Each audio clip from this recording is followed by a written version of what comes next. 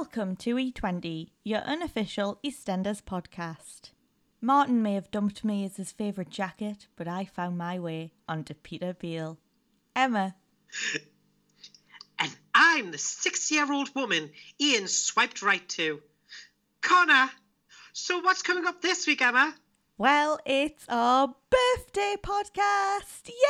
Woo!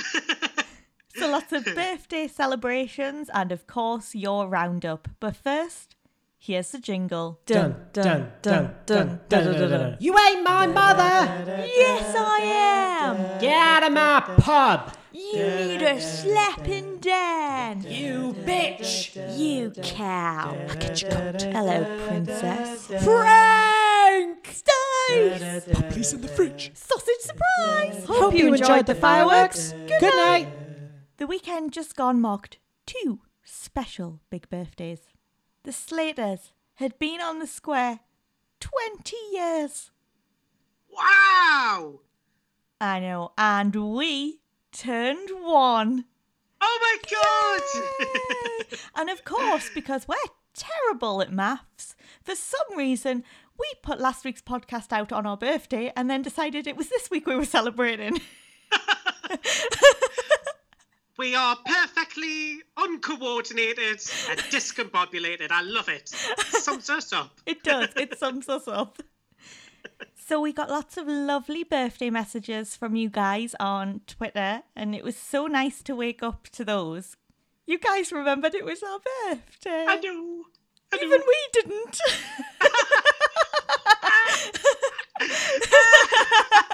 I love that. True friends. Yeah, True friends. really meant a lot. So we had a happy birthday from friend of the show, Annie May, who said, "Can't believe it's been a year since you guys started the podcast." Neither can we. Like, that's flew by. Flew over, hasn't it? That's what lockdown will do. Yeah, it's been a bad old year. It always brightens up my day when I listen to a new episode. Hands down, my absolute favourite podcast ever. Oh, thank you so much. Honestly, like, it really does mean the world. We say it every time we get a message from you, Annie Mae, but it really does. It does mean the world that you enjoy this and you get so much happiness out of it.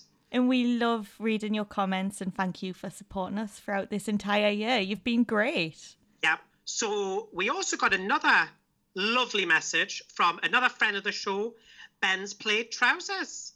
They sent the most nicest comment like you could hope for being a podcast, called with their favourite AA podcast ever. Whoa. I mean, there's a lot out there. I remember So, when we you know, remember when we started and we didn't know if there was actually any because we're like, oh, it might be quite niche.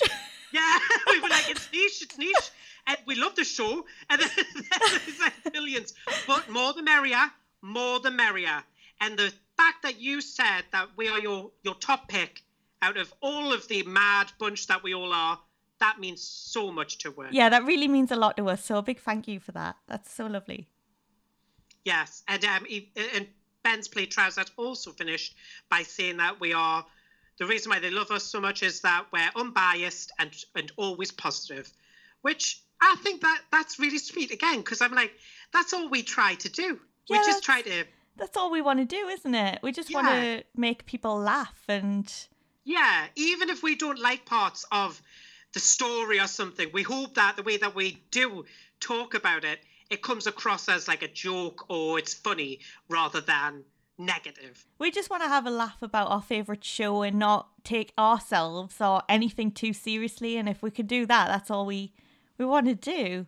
And it's nice to hear, because when we're laughing about things, we're not ever meaning it in a bad way. We're meaning it out of love.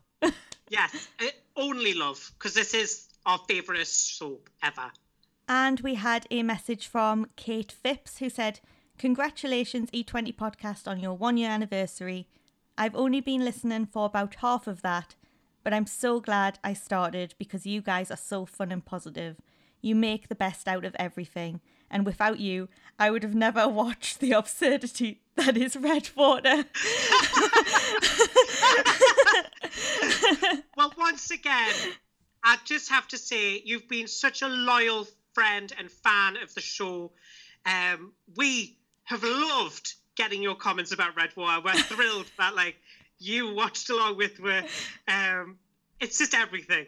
Just everything. It was nice to have a fellow Redwater, like, yes, watchy. Yeah, what would you call that? I don't know. I don't want to say fan, because that makes it sound like we all thought it was a really clever show.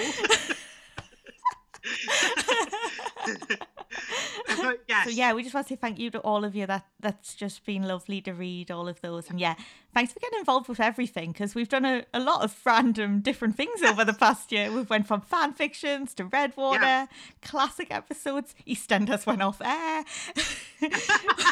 Halloween. Strange, Emma. Yeah, which is just all sorts. But you've laughed along with us and got involved, and I'm hoping we managed to keep you company as well over lockdown. Yes. And because we're one and it's our birthday, we're gonna just share a couple of our favourite moments here, and then if you wait and listen right at the end of the podcast, we're gonna have like a best bits, and quite a lot of our favourite moments are going to be there for you to listen to again. Like a little montage. It's going to be like Davina McCall. I'll introduce it. Yeah. E20. Here are your best bits. Well,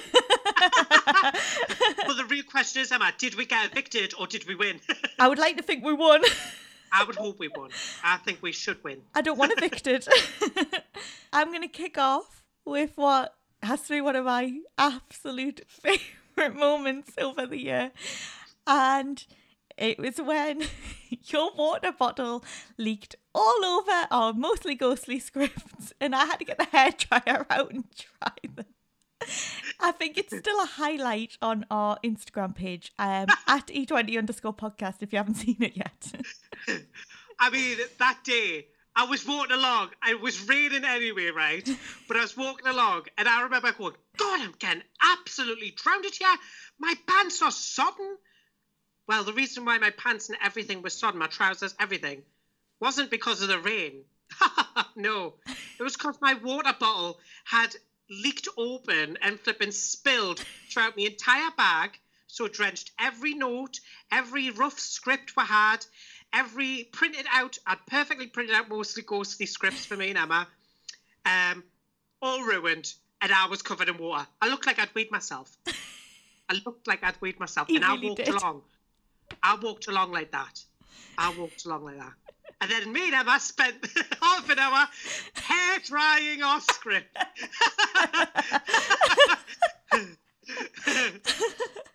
I think if I have to pick a hilarious moment, it has to be when, I mean, this might be one of your highlights, but I'm going to say it. Insect jewelry. Oh, classic. When I made a joke about people wearing insects because Dottie had put that cockroach into some of Keegan's food on order from Ian. And when she did that, I made this joke about like people who wear insects as jewelry. And Emma was like, oh, really? And I was like, yeah, like they wear it as like brooches. And you were like, oh, but they're dead, right? They're dead. I was like, no, they're alive. And you were like, oh! I'll live to gross out Emma and to give us some new information that she's never heard of.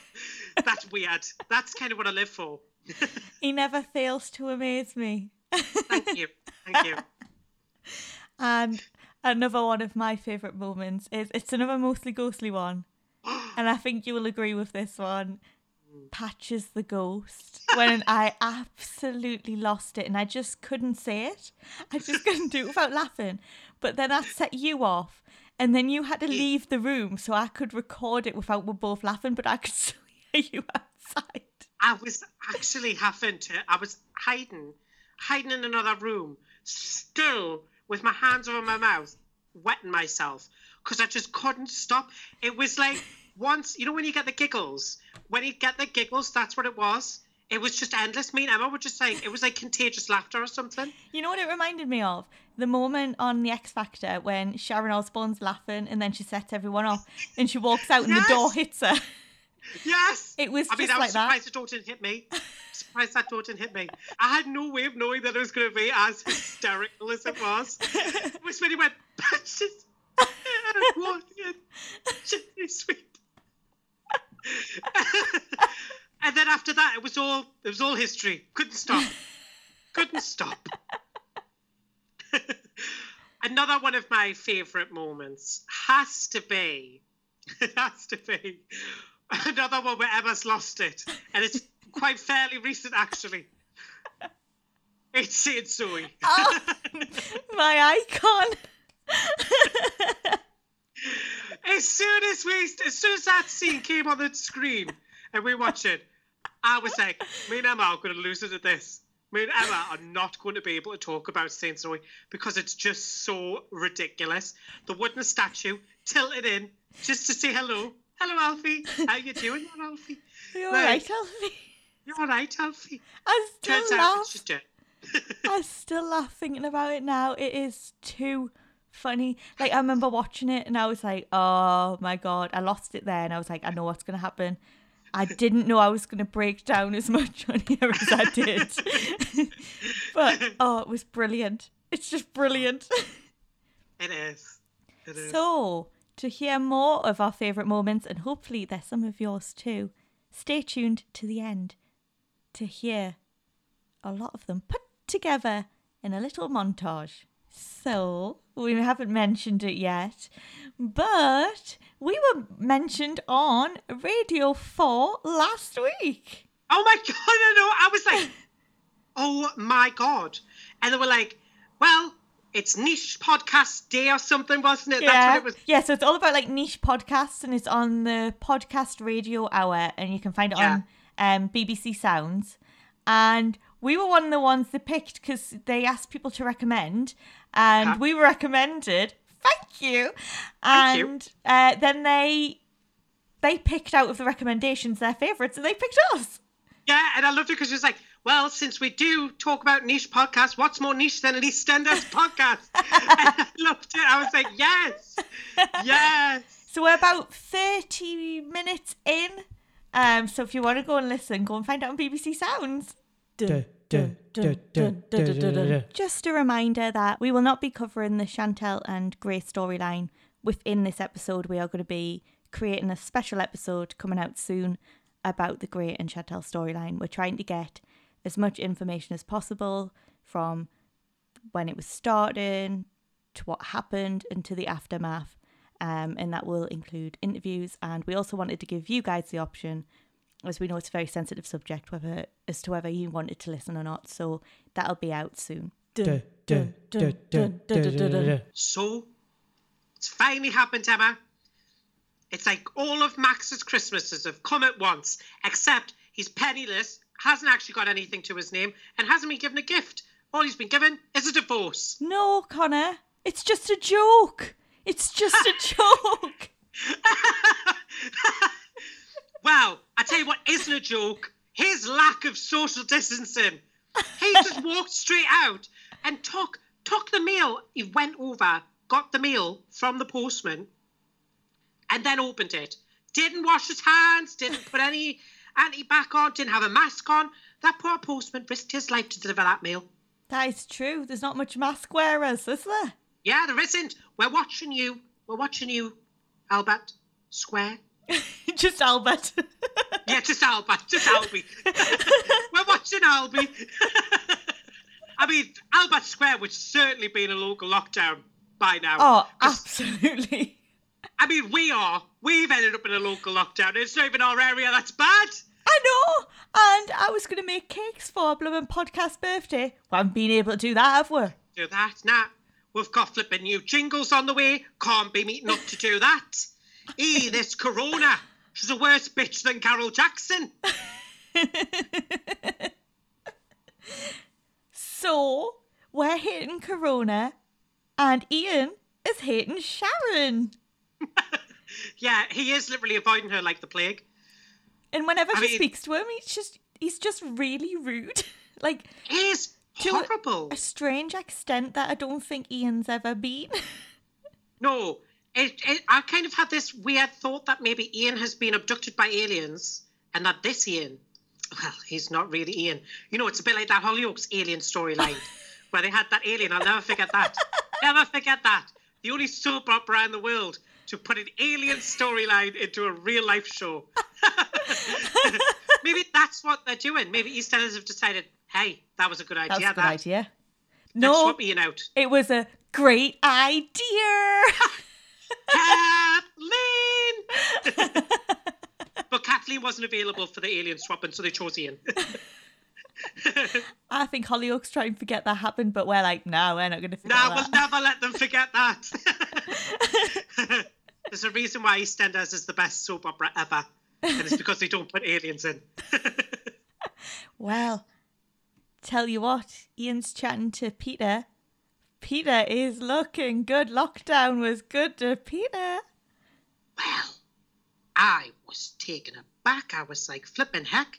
Hashtag Pema. She definitely got the better boyfriend in the fan fiction, didn't she? I'm only joking, because my love interest in it also was looking rather fine after lockdown. But I have to say, I'm thoroughly enjoying this new Peter. I am. Might be a creep. Might even say some grotesque things like... Yes, he does. He does say something very grotesque here. Yes. Yeah, like, best way to get over someone is to get under someone else. He's saying that to his dad. I've got no words for that, Peter. Well, it looks but it's a good job. You look good. Oh, yeah, it looks like his conga line is still going strong then. Must be. All those swiping... I bet his fingers flipping worn out, swiping right. But yeah, he's looking good. He's got Martin's style jacket on, like, you know, before Martin turned bad. Yeah, and good Martin style. Good Martin. Light brown or light tan colour. Yeah, and he's on the fruit and veg stall, so maybe it comes with the job. I don't know. It's like a crown. You know, like instead of like being crowned a king, you get, here you go. You are now a greengrocer. And they just throw like a light coloured jacket at you. And you're tattered. Tell you what, though, I'll definitely be going to that stall. Oh, I mean, there was some good-looking carrots in that stall, weren't there? Some big parsnips on that stall. Oh, what can I say? It's our birthday. I can get away with some of these. Hashtag Pema. Emma's over the moon now. Emma's over the absolute moon. Just like, yes, I've definitely won. That fan fiction did her right. Didn't it? I knew the odds were in my favour eventually. Since Peter's had all these ideas of, you know, how his dad can get over Sharon, he's decided, I'm going to take matters into my own hands. I'm not going to work on this stall. Nah. Who needs to work in this place? Got that from us. He spent too much time with us in the fanfic. It is. Bad habits die hard. So yeah, Peter has decided, I'm going to take matters in my own hand. Who needs work? That's gone. I'm going to set my dad up on a Tinder profile. I mean, God knows what he put into the flipping description. Man of the people. Yeah. Oh, I thought you were going to say child killer. So yeah, if Dottie was writing the profile. If Dottie was writing it, she would write it as child killer. And then she would send Sharon a little message on it going, Sharon, just so you know, Ian, he's the reason why your boy's dead. But then she would start making that threat and go to do the message, but decide against it last minute and just ask if someone could get her. Yeah, and someone could get her a burger instead. I'll do. Or the Archers. Or the Archers. Yeah, sorry, Archers. Yes, that's how she says it. So yes, Peter has decided he's going to matchmake his father's love life, which is a little bit disturbing because I would never dream of doing that for either of my parents. There's one thing you don't want and that is to know that your parents are having sex. If Barry was here, Barry would be very interested. Barry Evans, if he was here, he would be very interested. He would be like, blimey. Maybe Peter was watching classic EastEnders during lockdown and got the idea from Barry. Makes sense, doesn't it? Maybe he's like, Dad, maybe you should go to second honeymoon. Dad, I've noticed you've got an I Love Alicante suitcase here. What you got in here? He was going to run away with Pat. They were in love.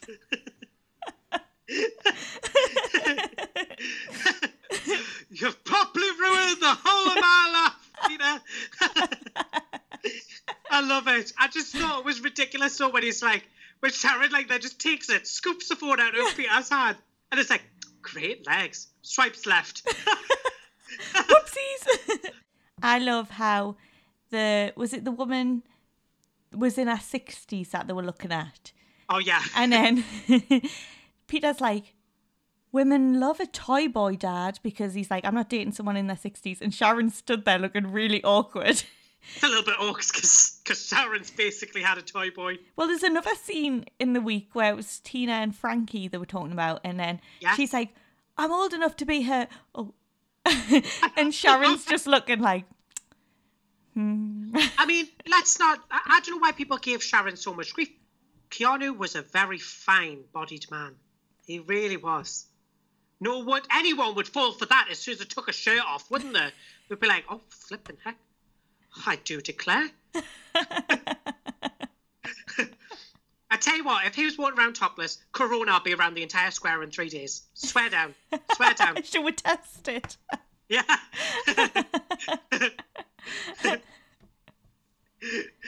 So, Ian's not happy. He's not dating someone who's 60. I'm like, well, you're not that much younger than that anyway. You know why? It's because it's a bit like 57. That's just some people, but it's not him. 57 was everyone else. 57 was my nan. That was a very young nan. I don't think I've ever said that my brother was, 57. And that was old. I think I've only ever known my grandparents to be elderly. Pat's whole soliloquy right there was just perfect. Perfect. I think you're right. I think Ian always wants to be 16. And with Sharon, he was always 16. Hence why she no longer finds him attractive, because he's still 16 and hasn't matured a single bit.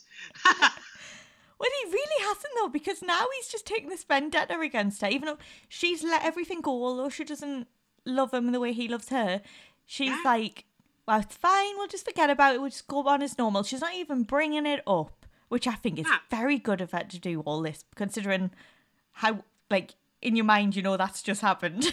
Yeah, that is proper orcs, and yet she's handling it perfect. And yet, he's just so mean to her when she's doing everything in her power to just act normal and make him feel all right. I actually think, and this might be a bit of a stretch, I actually think that the way he's behaving is worse than the way that Phil behaved when he found out that she had an affair.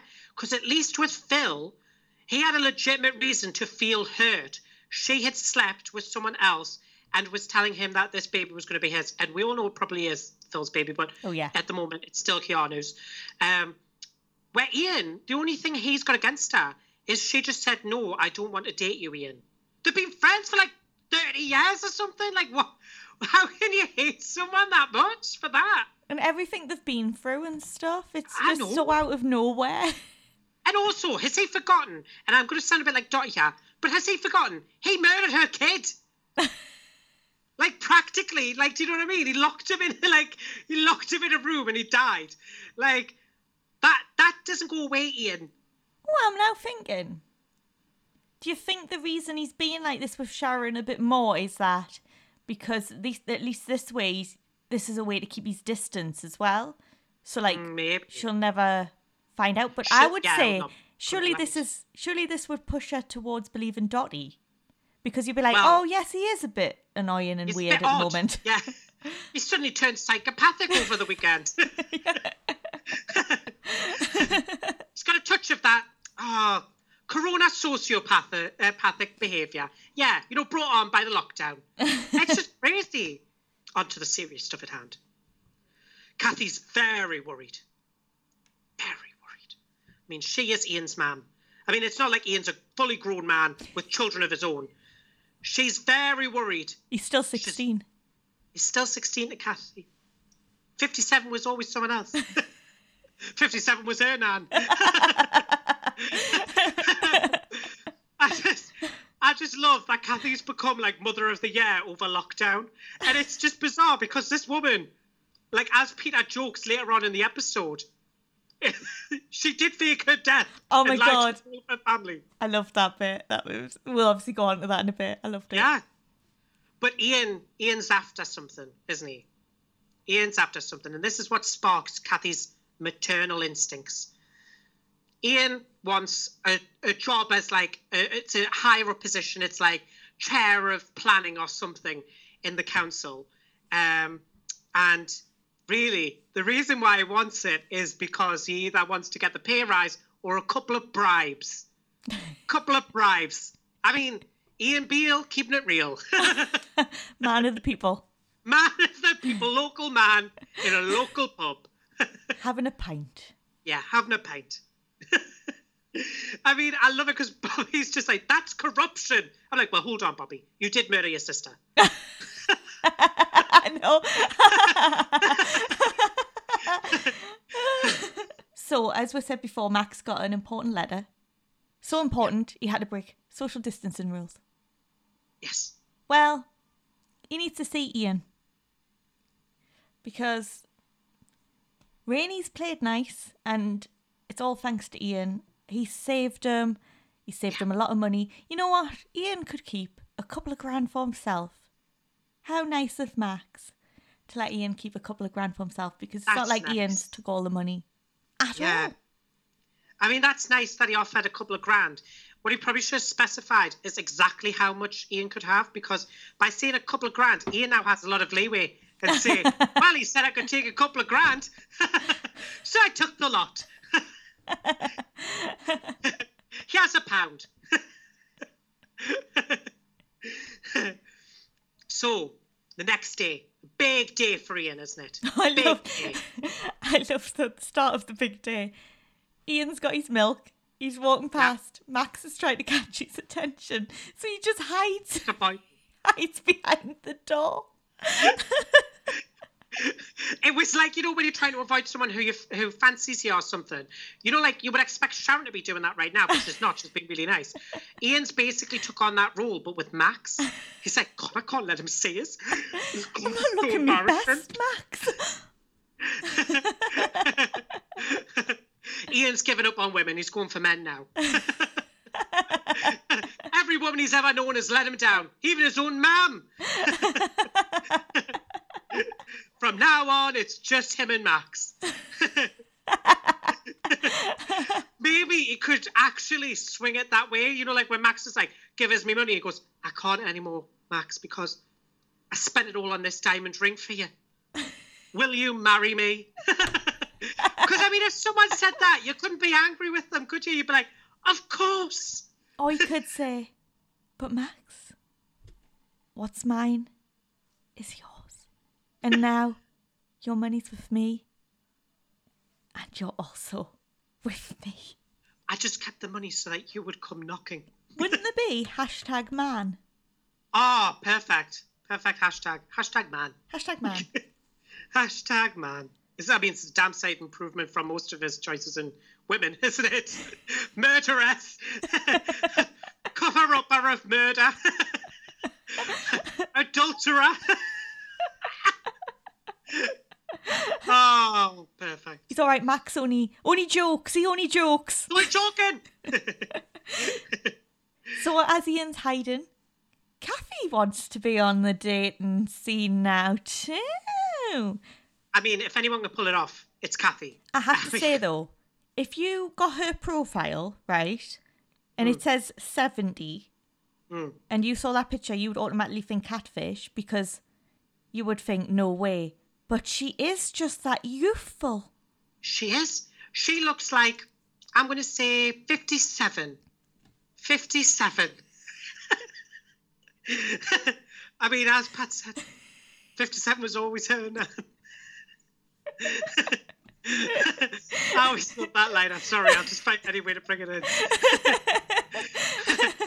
I loved when Pierre was like, what you put in your bio, Nan? Come back from the dead. He's got a point. I mean, he has a point. She never even touches upon that. She basically lied to her entire family. I love that they can all just joke about that now. Like, do you remember when you pretended to be dead? Yeah. Well, I mean, she was talking about Rainie's drug addiction last week as if, like, she hadn't had any hand in it. But it's fair right. She was supplying her drugs at one point.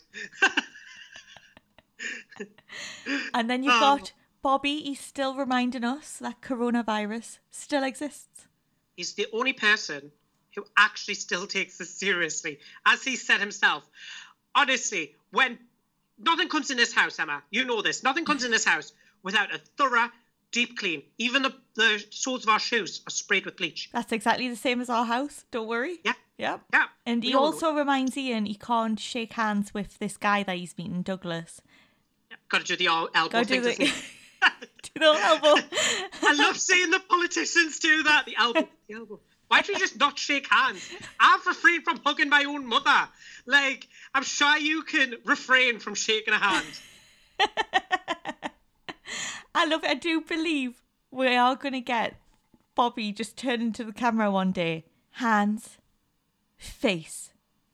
Space. Or you'll be on one of them adverts going, I wear a mask to keep my family safe. I wear a mask to keep the strangers safe and not just pass on my germs. I like, would love to see really what's happening. Bobby going round the square doing it. So, like, standing apart from someone saying, I stand away from Dottie. It's not because I don't like her. It's because I abide by the rules. You know it is. But you know what? I actually am glad that we have Bobby here to say this, because no one else seems to be addressing coronavirus at all. No one. They sometimes mention the fact that we're all locked in the house, but they don't say why. Yeah, I do like those little hints that obviously it's happened. I mean, I love it when like they sort of touch upon lockdown, but don't mention the C word, can't mention corona. And like, I adore it because it just makes me think, well, what is the reason that you were all locked in the house? People are just being sad. Was it that there was like a serial killer on the loose? The town that dreaded sundown. Everyone get in! It is like the way they're like, we were locked down and stuff like that, but then I mentioned the virus, so you're like... Yeah, terrified to mention it. Grantzilla's on the loose! It is! Grantzilla again.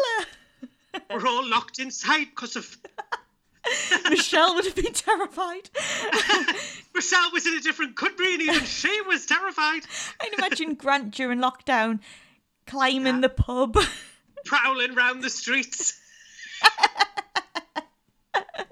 They used to look out the window and go, he's back! He's out there, don't look. I wear a mask to keep myself hidden so Grant doesn't know who I am. It's Michelle. I've actually been on the square for years, but I've just been wearing a mask to avoid Grant.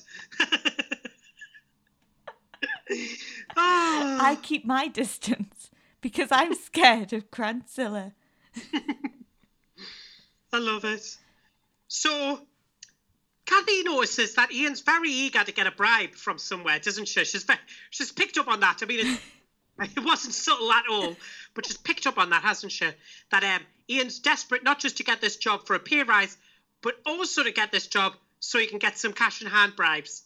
Yay! Man of the people! Man of the people! Keeping it real. So, Kathy being the concerned mother that she is, because she, Ian might be, an adult with his own children, but she's still his mum.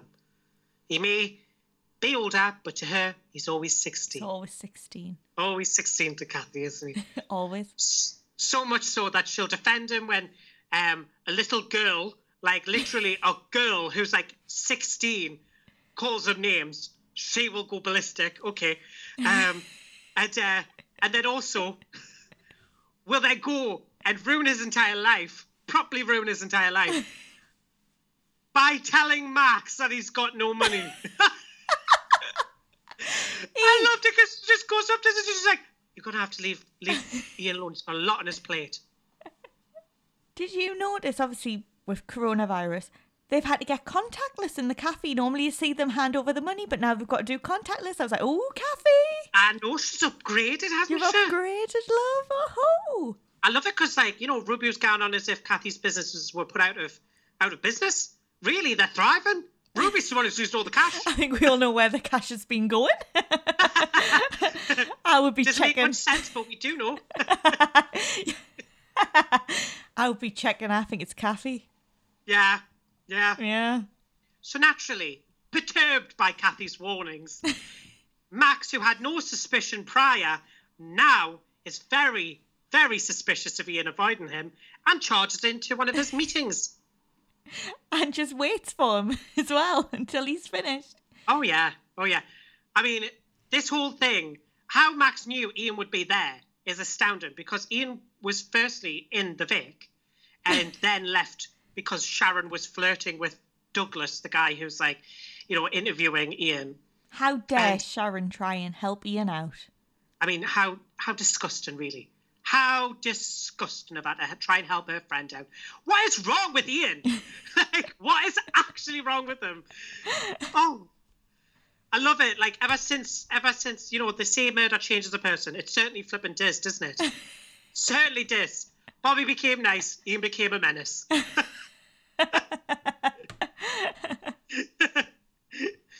So Douglas sat chatting with Ian. And then Max just goes, I want that money. He just basically barges in. He's like, I want that money now. Pulls up a chair. I want my investment. Yeah, pulls up a chair, has a little sandwich, doesn't he? Sits down, chills out in his restaurant. I mean, is everyone just forgetting, though, like, Max's actual history with the Beale family? Because to me, I find it a bit high and mighty of Max to come charging in as if Ian's, like, the most evilest person for taking some money off him. When really, Max murdered Ian's son. Max killed him. Literally killed Stephen. No one ever talks about that. He killed him. No. That doesn't happen. That's forgotten. And also the whole Jane being terrified of Max. Harassing Jane, almost killing her. Like, oh yeah. But that's all in the past now. Now give him his money. So what happened was, so the Beales set Max up pretty much and let him take the fall for Bobby. Yeah. Max then terrified Jane. It was like similar to where Michelle was with Grandzilla. Yes. It's like that kind of terrified. She had to actually leave the square. She left the square, left Stacey a voicemail. Stacey, it's Max. That was just, Jane, man. Jane, what are you saying? Oh, funny. It's just a joke. It's just a joke. Just a joke, Tan. Someone tell her.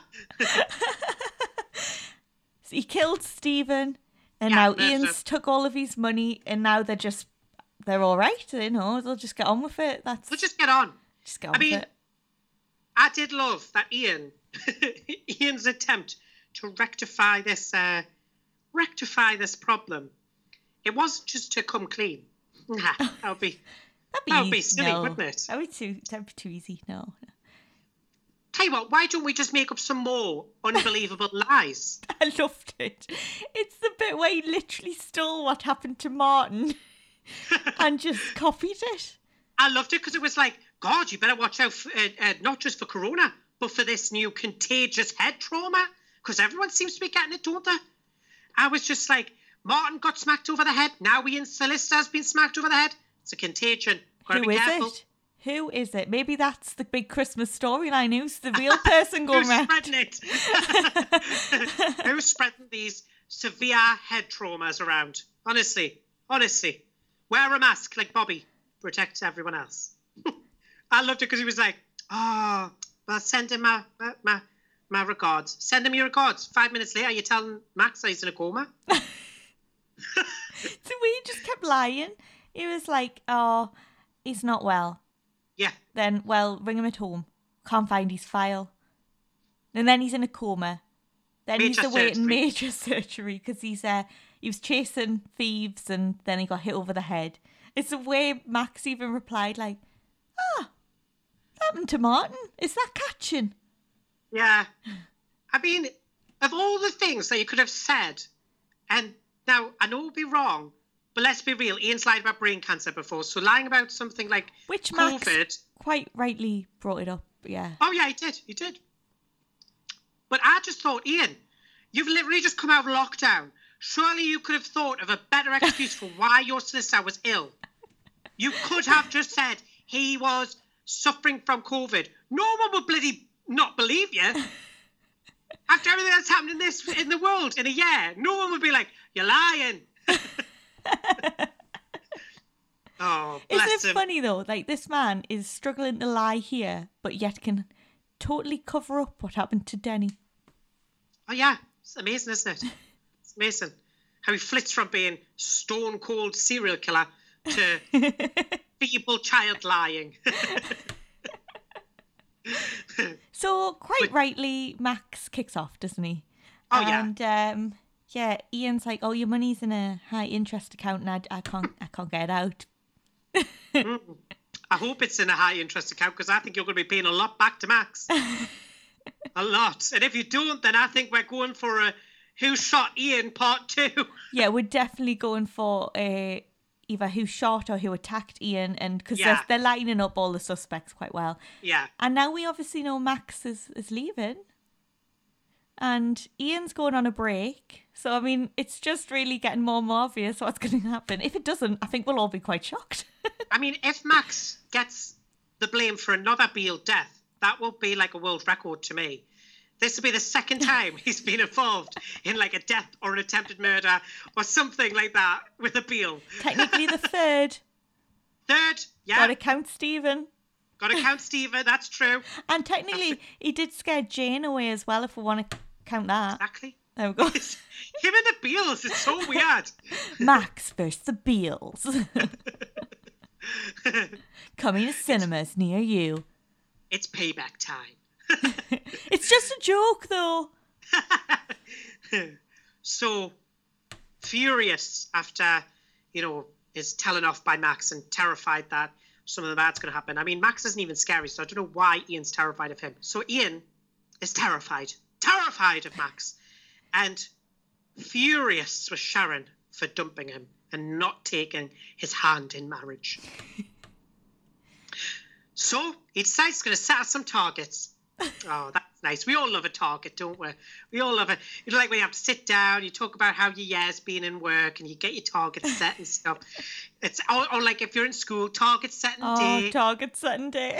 We love that. I mean, God knows what targets were ever set because I don't remember any of them. You had a whole day off just to go in for 2 minutes to collect your targets. And if you didn't, you literally faced detention. Oh, you did, yeah. You give everyone a day off, but then demand that you come back in for like 2 minutes. Yeah, so Ian's decided he's going to do that. He's not going to give Sharon the day off. No, quite the opposite. She's going to have to get behind that bar and start working. Oh, he's finding someone else. He'll find someone else. I don't know where he will because, Linda's still drinking from the bottle. Wait, George, she's not. But, like, if she was to go behind that bar, she certainly would be. So it's not like he can just give it back to them. But I'm so confused, right? Because Linda and Mick are in that pub every day for two people who have moved out. Yeah, actually, that is a very good point. Linda left that place because she grew up in pubs and because she was an alcoholic and felt tempted.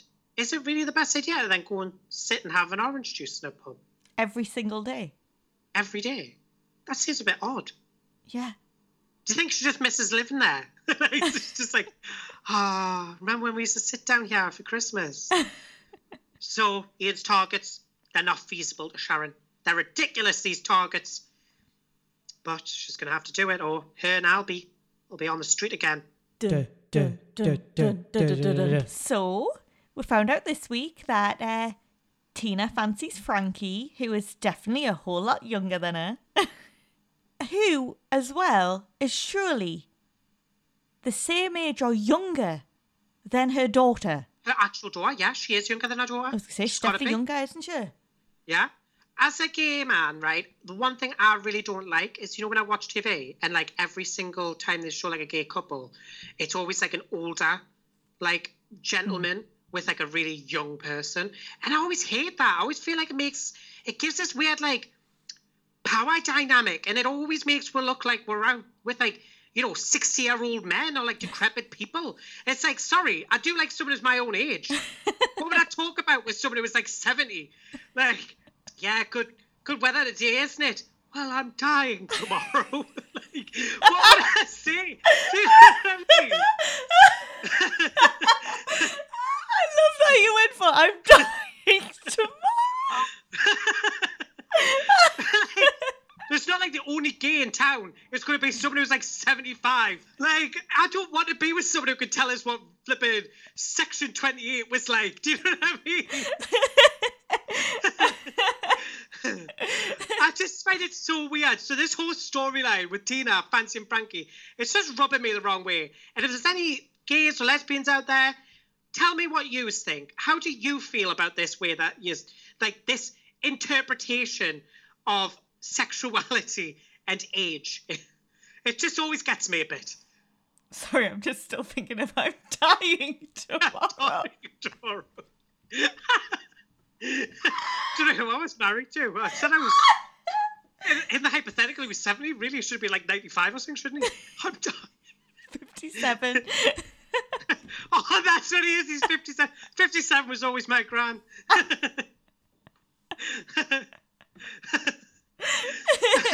So yes, the age thing really perturbed me. And if anyone else out there feels the same way, please tell me. Because I really like Tina and I certainly love Frankie. I think she's fab.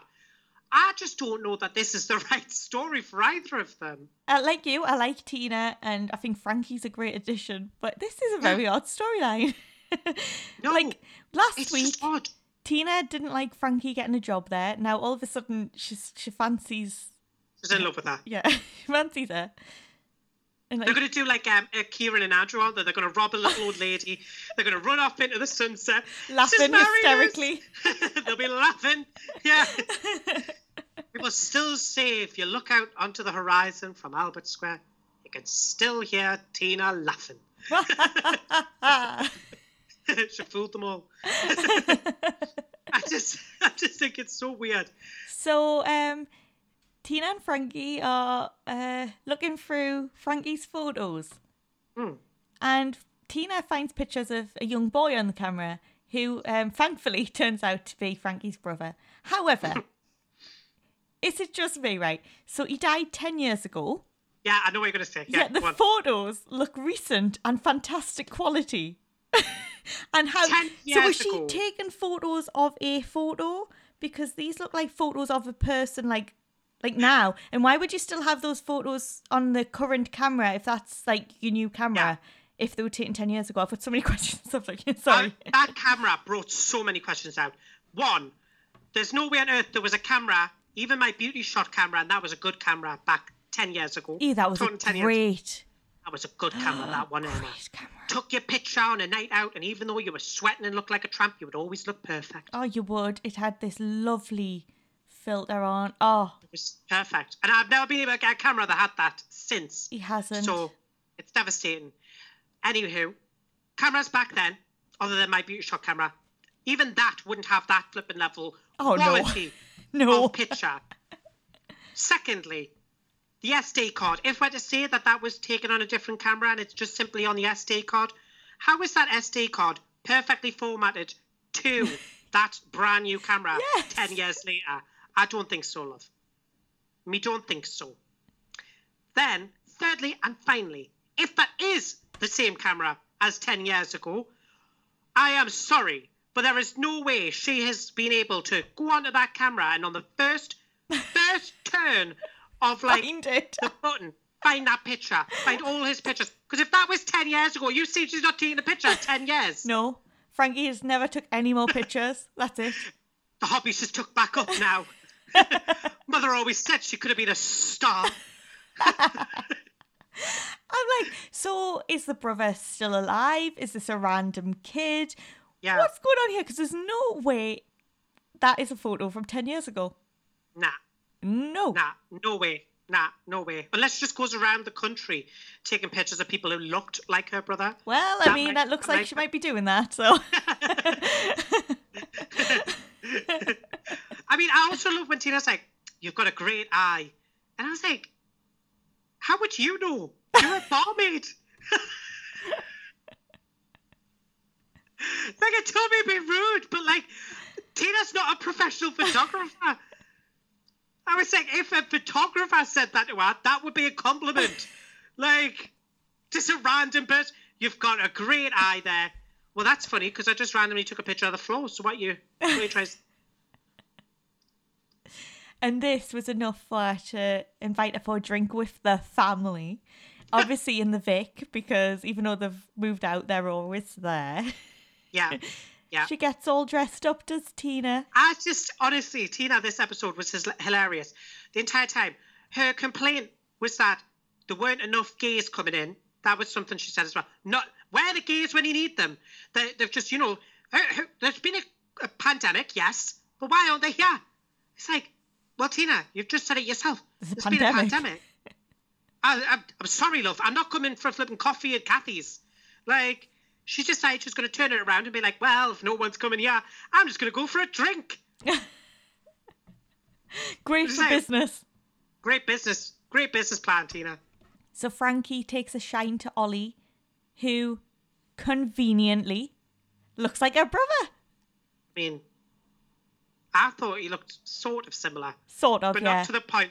Not to the point where you'd be like, yeah, that's definitely my brother reincarnated. I feel like I would need more evidence before I jump to those conclusions.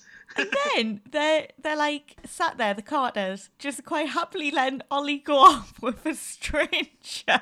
Yeah, and they're loving it, by the way. They are loving it. They're like, normally he doesn't take to people this quickly. Well, maybe you should stop letting him go off with strangers firstly. Let's just address this. I know. I was like, you're just letting your kid wander off with a complete stranger? And then they're like, isn't it lovely? It's so weird because then she obviously goes and starts taking pictures of Ollie and some of Mick. Honestly, I love Frankie, but that's creepy. I don't know why they're going down this route with her character. I love her. And I don't want her to become this weirdo who's taking pictures behind flipping posts and stuff. That's like so bad, her character. Oh, I know it's went from like, we all absolutely loved Frankie to, why are you weird. taking photos of Ollie? Yeah. So I guess we just have to wait and see how that unfolds. It might be the biggest day of Stuart's life in a very long time, but that'll have to wait because it's time for Ballum. I love it. It was just like, I can't wait to do my stag. Callum and Ben just shove him aside. Like, so Stuart, it's not time. It's not time. We've got busy things to be talking about. We can't be thinking about your stuff. We're very busy people. Got a lot on our plate at the minute. Got to frame a person. I just love it because they decide, I mean, this is a really good idea. They decide to go after the very dangerous gangster who almost deafened Ben permanently, by the way, and also almost got them arrested and threatened to kill both of them. But they decide that despite all that, they're going to try and frame him. What could go wrong? Oh, I don't know. I mean, I love them, possibly. That was like the worst idea ever. So, when you're going to plan a stitch up, Emma, you need two things. You need literally not a shred of sense, and Jay, because he's the poor person who has to go and try and break into that car. It's the way he quite happily does it as well. I know, I love it. I loved it because this is like, when he came in, I was like, oh, he is looking fine. He is, he's looking good as well. Yeah, him and Peter, woohoo! They've done very well for themselves, haven't they, man? We've done very well in that fanfic. We have, because if you think we would have been locked down. Pemma. We would have been locked down with them too. Oh, that would be my lockdown perfect, that. Emma, don't tempt my dreams. Don't. I just love it because after the initial, oh my God, there he is, my love. After that initial moment, suddenly I realised, hey, he's not just a pretty face. He's a undertaker, car salesman, car thief, apparently. He's got some safe cracking skills there, doesn't he? Criminal mastermind. I thought he was like Doctor Who. You know how the Doctor's got that sonic screwdriver that can open anything. That's what he was saying. He just got his screwdriver out and just went, bang. Hey, the stress, though, I was like, Jay, will you hurry up? Jay, will you hurry up? Hey. Jay, I can't watch this anymore. Stop it. But he was just trying to lock the thing down. Oh, my God. I was like, just close it. Just close it. Just close it. I think what we establish is he's very good at doing the job, but not finishing the job. Finishing the job, he gets a little bit flustered. Then again, that tends to happen when you shove a screwdriver into a car boot. So Jay calls the police as instructed by Ben, and the police get Chicken Man, aka Danny, who hasn't said chicken in a while. So I know. I feel like I've been listened to. You've manifested it. Oh, yeah. You've manifested that. We'll be honest, we only found out what manifested meant a few weeks ago. We are literally so fossilised. It's not even a joke. Me and Emma have to look up some of the phrases that people use. It's not even a joke. Honest. We'll go, hey, what does that mean? I don't know. I'll have a little Google search. That is how old we are now. I know we look young and we are physically young, but something is wrong in our head. We are very old spirits. Very old spirits. I feel like we're probably the first Vic owners or something reincarnated, because we are very old in our heads. Hey, what does manifesting mean? Quick Google search. Google's fantastic, isn't it? It's good. That in the Urban Dictionary. Oh, perfect, that. Lifesavers. Lifesavers. So, yeah, Chicken Man's been arrested, and guess who's on the case? Well, it's none other than pop them in the water and another one will pop out. The Detective Thompson. He's been hatched again. I mean, just to clarify, by the way, guys, thank you for all messaging us and letting me know that actually that was the same detective, which confused me even more because I was like, why was he at a house party?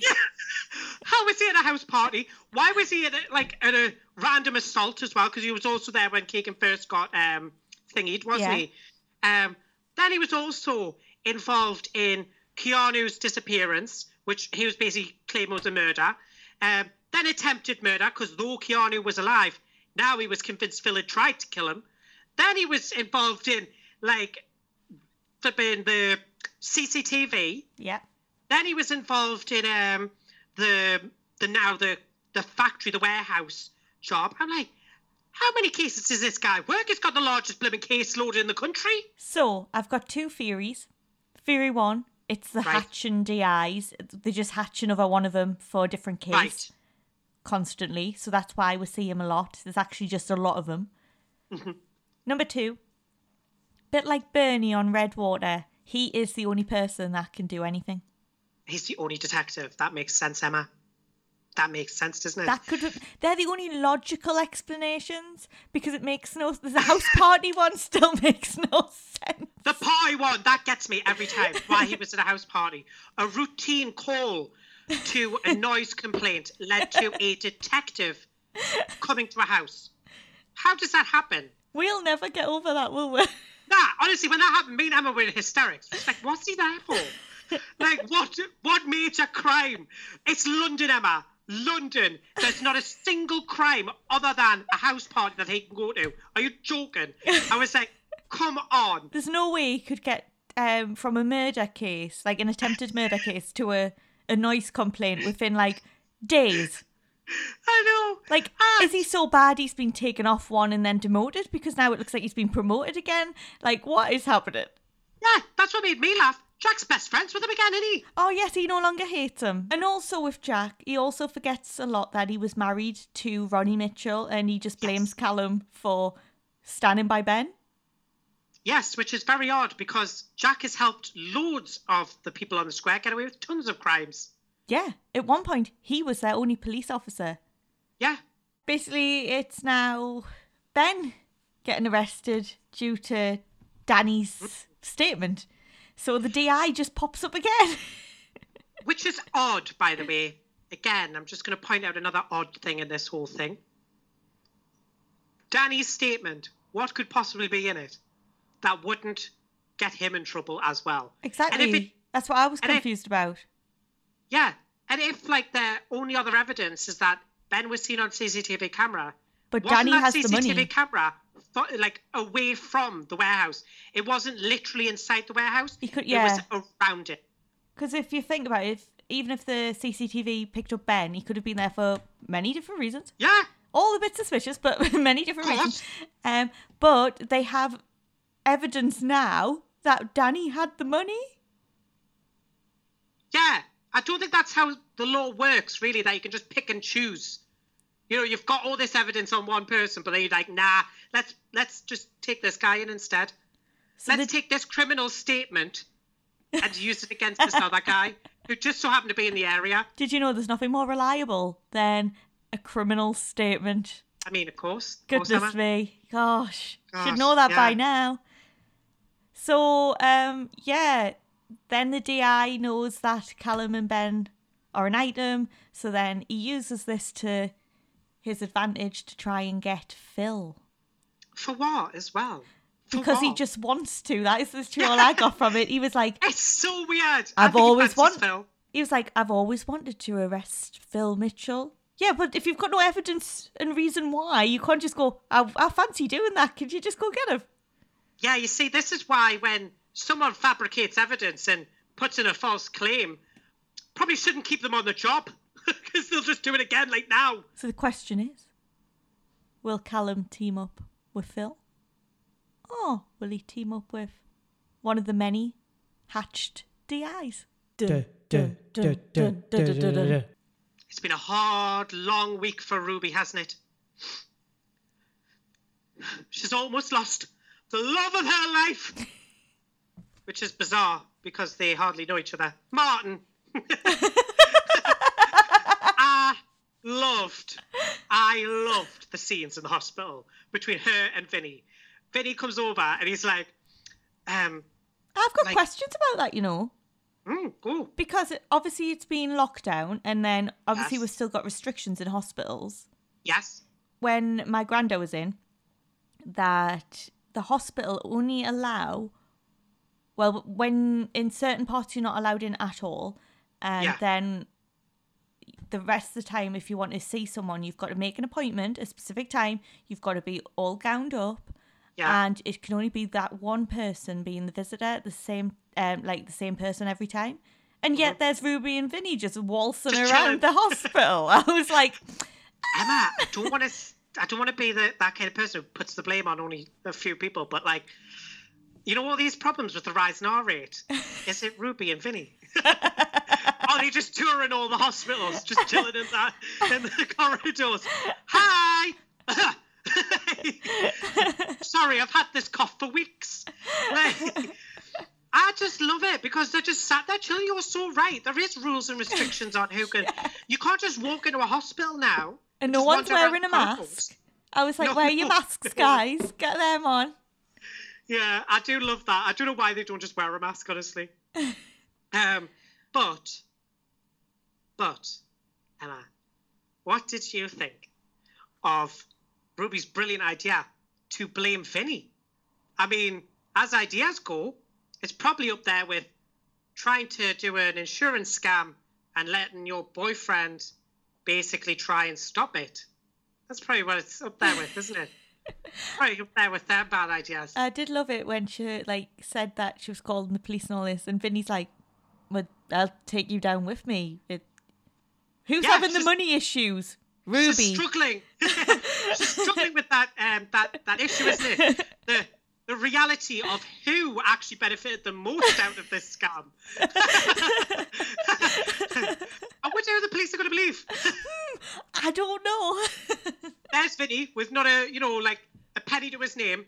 There's Ruby with all of her cash. God, a mystery. Why would anyone, do an insurance scam? And most importantly, which club was it from? I mean, yeah, that's true. Who's the owner? And who's it named after? And who's the money gone to? Oh. I mean, it doesn't look good for Ruby. I love it. It's just like, I think you're looking at a long stretch. I'm like, are you not following? Yes, he definitely hit Martin on the back of the head. but you are implicated in this very much. You are basically the mastermind of this Operation Ruby. That's a bit like the Joker getting away with the crime because, like, you know, one of his little henchmen has done it. I love it. Because then suddenly Martin can't remember who it was. He didn't see them. They were wearing a mask. No, they weren't. I clearly tell that was Vinny. He had a hoodie on. He wasn't wearing a mask. He wasn't wearing one. I was like, how convenient. Martin's Unless forgot. he was meaning they were wearing a Vinny mask. Like it was a mask that looked like Vinny's face. And the only person who would know that would be you, because you done it. Well, I did it. That's the truth. I was... It was you. Listen, guys, I had to do it. I had to do it. There's no other option, right? If Mooby's going to continue, I have to put a stop to it. Yeah. So I did what any normal, sane person does.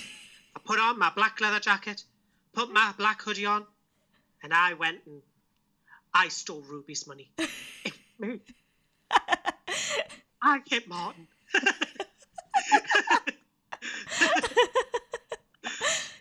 Don't worry, guys. I'll help him flee at Christmas. You'll be fine. I'll get you on a plane.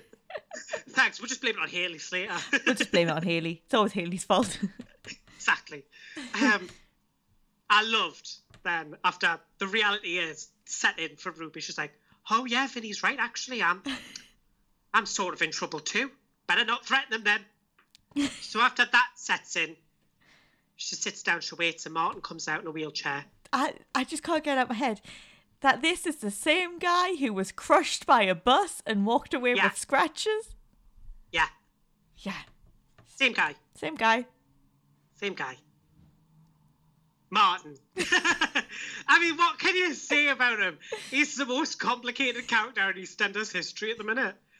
Like, 1 minute he's a nice guy, next minute he's Dark Martin. 1 minute he's invincible, the next minute he's fragile. Like, he is so complicated, Emma. But I loved it. I loved it because then he sits down with her and, like, they're talking, they're, like, having their, like, movie moments. And then she just turns around and just goes, "Martin, you're all I got. I love you." Few words to say about that scene. Firstly, how is Martin all she's got? Well, the reason he's all she's got is because, well, who would want to be your best friend when you're sleeping with their husband? Exactly. You're literally sleeping with Stacey's husband. You did have people behind you, but they're not gonna be now. Yeah, she was friends with the Slaters. They're not now. I love it because she's like, "You're all I've got." Well, except from, you know, all the cash you're going to get off that insurance scam that almost killed Martin. And, you know, the business that you've got, the house you've got, the cash you've got already.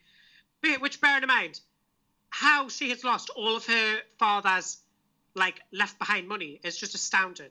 I don't know how she's done that. She's like a millionaire-ess. I don't know how she's done it. And I also don't know, like, as we are going to talk about next week, how it's all happened.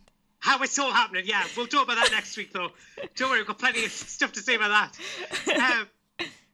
But the best bit about this moment, Emma, it's when she goes, "I love you." And Martin just stares and then kind of goes, "Oh, gotta go. Okay, I'm going to have to go now." And then just wheels off. So as he pedalled off, Ruby went to chill by the cafe. I don't know what she's doing there because she hasn't got any money. So if she's got no money, she's got nothing else. Nothing else but Martin. How is she affording that coffee? Because I'm fairly certain Kathy doesn't take Martin's. I have to say, I love that coat. I still love that coat. Oh, yeah, that pink coat. If anyone knows where I can get that pink coat, again, I'm just putting a thing out. I would like that coat. Whilst we're on the topic of clothing that we want, Ben, when he got arrested, had this wonderful shirt on, and I really want that shirt. So if anyone knows where that shirt's from, tell me. We should do a whole podcast on the outfits we like, and if people could tell where we could get them from. Anywho, back on with the story. Ruby's life's miserable. She hasn't even got coffee in that cup. She's just pretending to sip that cup. Make it look like she has the money. She doesn't have any cash. It's all been spent on luxury teddy bears. I just love it because then Suki comes over and she's like, It must be such a relief with all that guilt you're carrying. I love Suki. The way she comes in like a kind, caring person, and then she just slips that evil blade of meanness right between the shoulder blades, doesn't she? Yeah, love it. And then again, Ruby blames Vinny, to which Suki again, as if Ruby's got short-term memory loss, saying Suki has to then remind her again, no, Ruby, this was your scheme, remember? This is your insurance scam. You agreed to it and it was all yours. Then we find out that Martin got out of hospital and is now playing darts because just like the bus crash, he just walks away with nothing. He's remarkable. He's like the Bionic Man. He is, isn't he? He's like the Terminator or something. You know, like where like the Terminator, if he gets like damaged or anything, he just like kind of walks it off. Yeah, you'll have bits of his skin hanging off and you'll see the like metal skeleton, but he'll just keep walking. I am the Martinator. Yeah. Sent back through time to ruin Martin's life. My favourite bit, Whitney and Ruby chatting. Yeah, I loved Whitney. Best friends. And then Whitney was like, Martin loves you to death. And then Ruby basically speaks for E20 here. She goes, but why would he? I mean, she took the words straight out of my mouth. Why would he? Why would he, Ruby? But, like, firstly, how does Whitney know about the relationship? Because they've all been locked down, so no one's seen each other. They've all been Skyping. Yeah, me and Martin have been, doing this. We've been holding hands and going to Barnard's Castle and stuff. And it's like, yeah, but does he love you, though? But also, Whitney, when Ruby says, I told him I loved him, Whitney goes, that's nice. She goes, oh, that's nice. As if it was like, like some nice news. It's like something, it's just so small, like, oh, that's nice. Anyway, what's been happening with me is... Yeah. This one tips me over the edge. Whitney's obviously facing a flipping murder charge, right? Yeah. Murder charge. Ruby, completely trapped in her own bubble here. Her life's a mess. Her life's a mess. She's skint. She's got a county court judgment. And a county court judgment whistle for murder. She's facing life. Oh, yeah, it could be terrible. Could be terrible for you, Ruby. It's shocking, isn't it? What's expect Whitney to do? Break down crying and hug her. Like, God, your life is just terrible. Ruby, you're the daughter of a flipping gangster who gave you millions. You own a business. You have a house. You're hardly homeless or, like, destitute. Like, come on. Favorite scene of the week. Our favourite scene this week was just admiring Peter's lockdown glow up. I mean, hot men will do. Hot men will do. Favorite scene of the week. This week's hero of the week is Bobby. Bobby! And it's all for his reminder that coronavirus still exists. He's literally the only person on that square who's given a toss about it. He's the only one who actually cares. We are here for this, Bobby. You are doing us proud. And now it's time for this week's Slapping Dan. And no surprise, it's going to Ian Beale. It's a lot of Beales this week. We've had one in a favourite scene. We've had one as hero, one as slapping down. It's just the whole Beale family, which is missing Gappy. It is leading up to a great game, though. So I feel like it fits perfect. Yeah, that's true. I just loved this week for showing Ian as this monster. I was like, he has to get slapped down this week.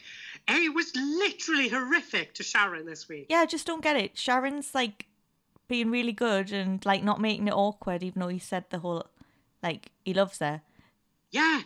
And he's creepy about it as well. And yet, she didn't be mean about that. He's being really mean. I'm not happy with him, Emma. He needs a good slapping down.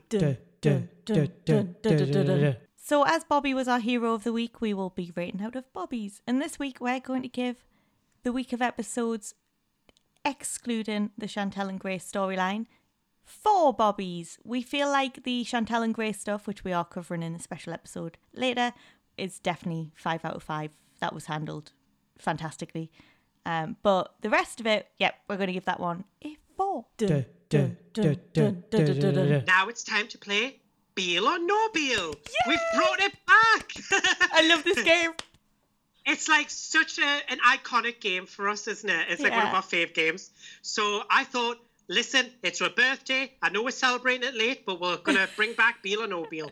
I think it's only right. It's only right. So here we are. Beal or No Beal. The game's simple. As all good games are, Emma, all you have to do is just say Beal or No Beal after I have said a quote. Essentially, you just have to guess who said it. It's that easy. That easy. And I've got some really good ones. Ooh, I'm excited. I love this game. So, here we go, Emma. Quote number 1. Evil little bitch. Was that Beal or No Beal?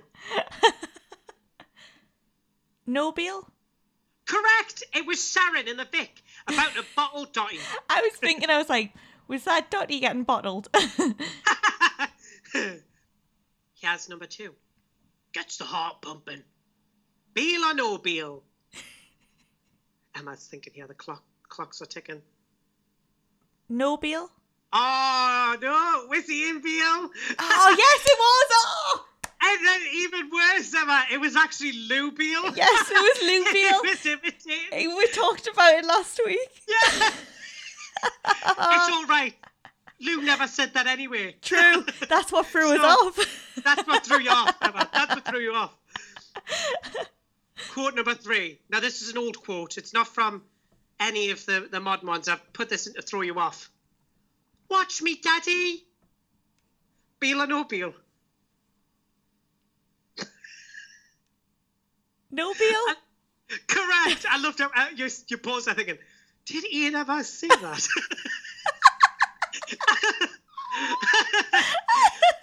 Correct, Emma. It was Stella before she jumped from the roof. Yes, it was. Yes. We all love that scene. Quote number 4. Best way to get over someone is to get under someone new. Beal. Beal or No Beal? Oh, correct, Emma. I beat you to it. You just do it there. It was Peter Beal. Quote number 5. This one's for you, Emma. I love you, Martin. Beal or No Beal? I just love the pause you've done with the No Beal. Correct. It was Ruby when she got pied in the face and rejected. Quote number 6, Emma. Did you wash your hands? Beal or No Beal? That's definitely our COVID Marshal Bobby. It's Beal. Of course it is. It's Beal. Yeah, correct. Quote number 7. Better hope I don't change it back again. Oh, Beal or No? Ian, when he was talking about the statement as if he could just keep changing it at his own free will. Yeah, it's just that easy. Ever you just wander in, you just go, I know I said that I lied before, but I've actually lied now. Correct, Emma. Beal. Exactly. Quote number 8. Give him half a smell, he's buying wedding cake. Beal or No Beal? No Beal, but it is about a Beal. True. And I mean, Ian does want her to be a Beal. But it wasn't, it was Sharon, so you got that right. We could have a new game. Instead of about a boy, about a Beal.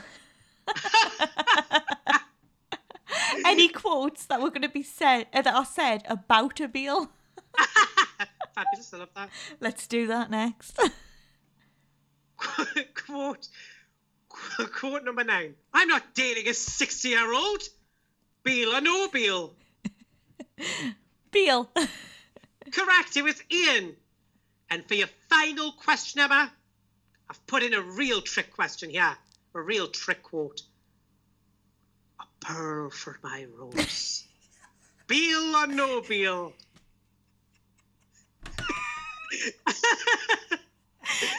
Emma said. No Beal, because that was you in the red water. Round off. fact, it's Lance's dead voice in a shell that I imitated. Oh, fabulous. Congratulations, Emma. You've won a foot rub from Ian Beale. Ooh. And he'll be keeping it real by treating you to a black pudding supper and a binge set of Grey's Flippin' Anatomy. Tune in next time for Beale and O'Beale. We're about to take a trip down memory lane and look back at some of our favourite moments throughout this year. Enjoy. If you didn't know from our last show,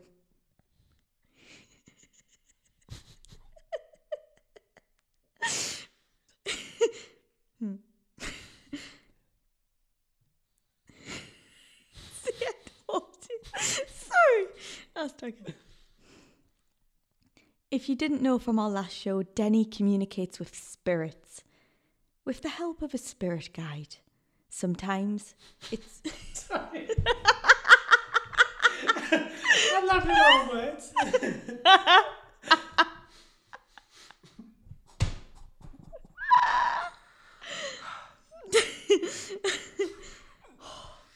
Should we start again?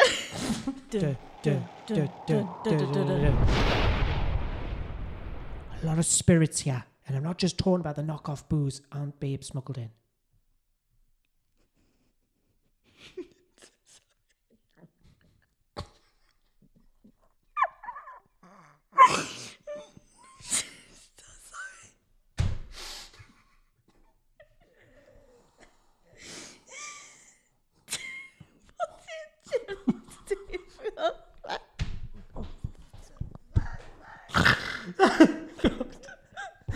Oh my god.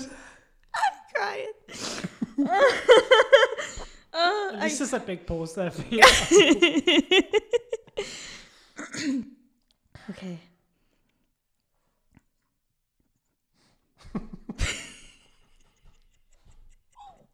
I just can't look. I'm just can't look.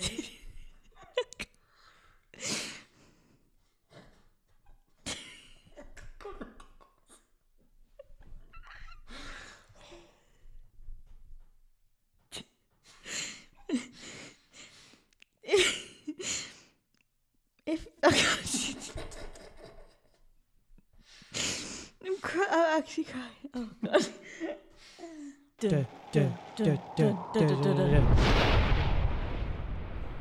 I'm not just talking about the knockoff booze Aunt Babe smuggled in.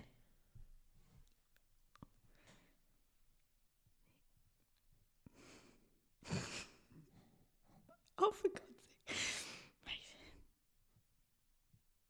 If you didn't know from our last...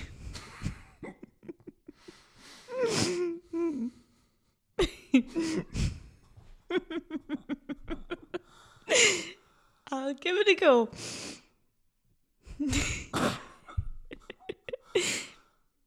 If you didn't know from our last show, Denny communicates with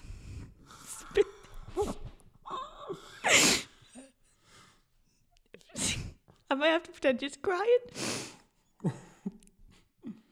If you didn't know from our last show, Denny communicates with spirits.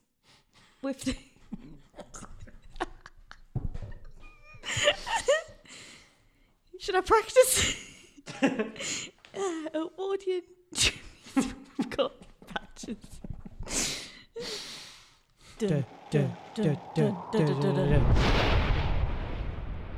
If you didn't know from our last show, Denny communicates with spirits. I'm gonna have to hold it so I don't see you. You're gone. Oh, do you want to leave the room? If you didn't know from our last show, Denny communicates with spirits.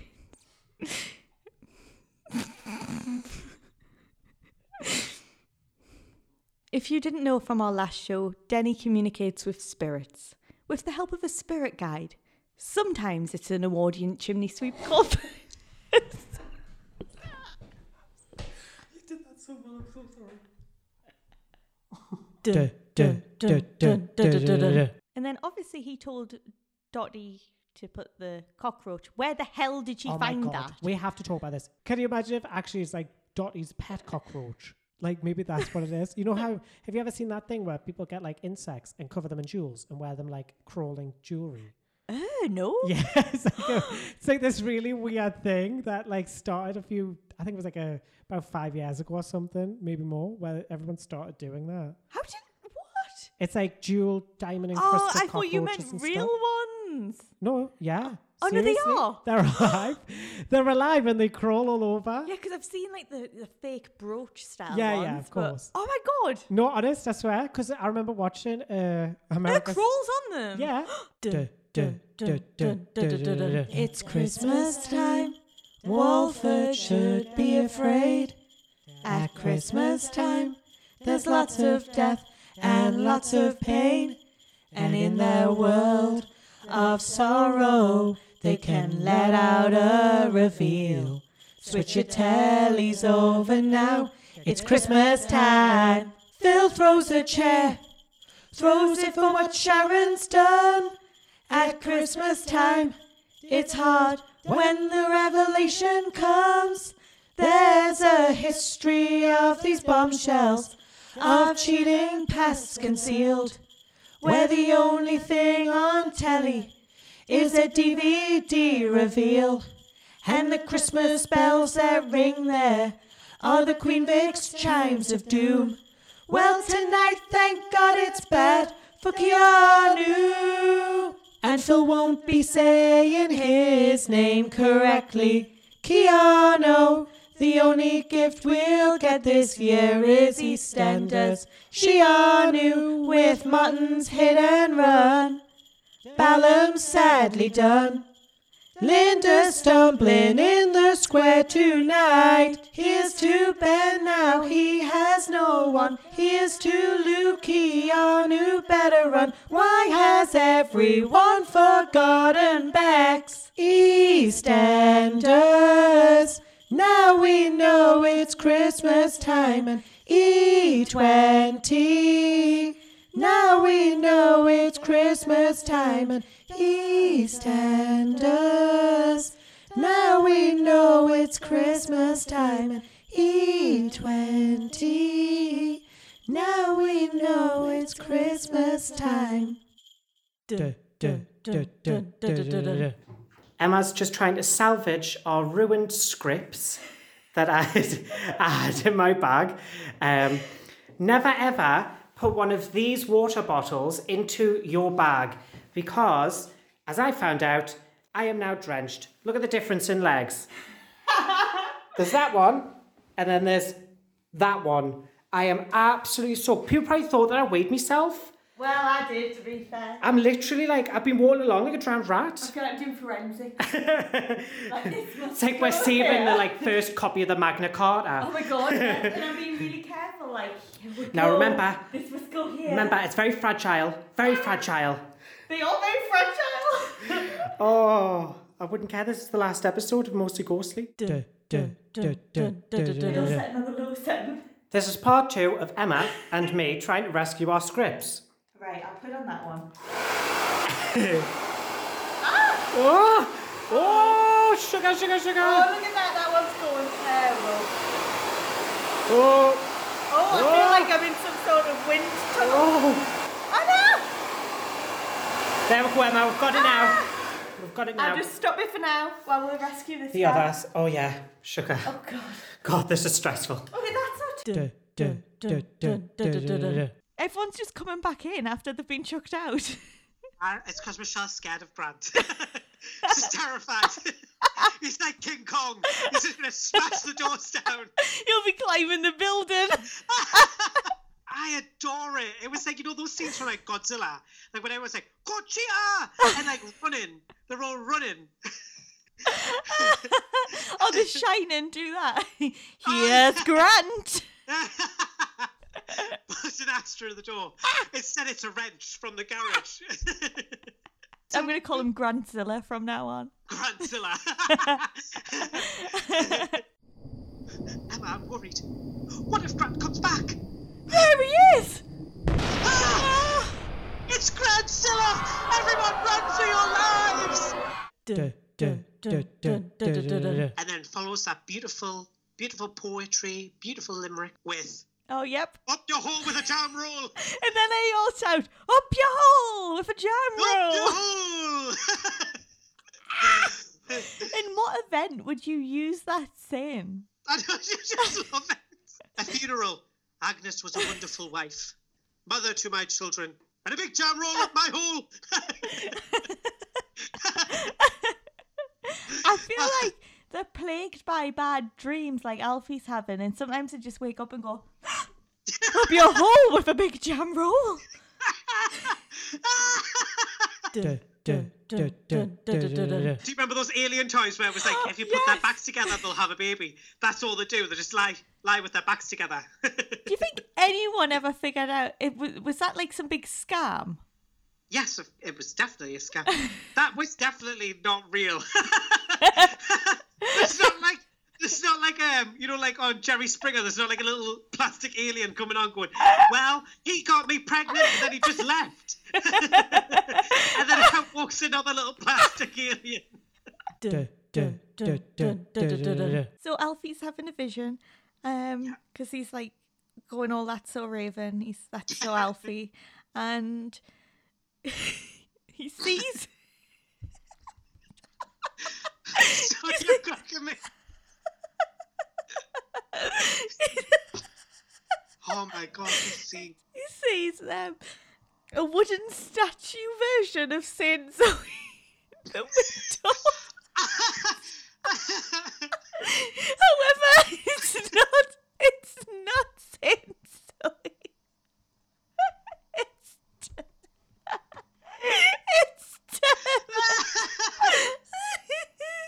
Tim. And yet everyone other than Peter was quite cheery. Yes, it's so weird. So weird. Let's talk about Lucy's death. It's like a musical. Oh, yeah. They should do a musical version. I mean, it's so compatible, isn't it?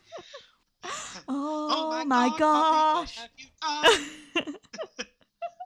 And now we'll have an important breakfast.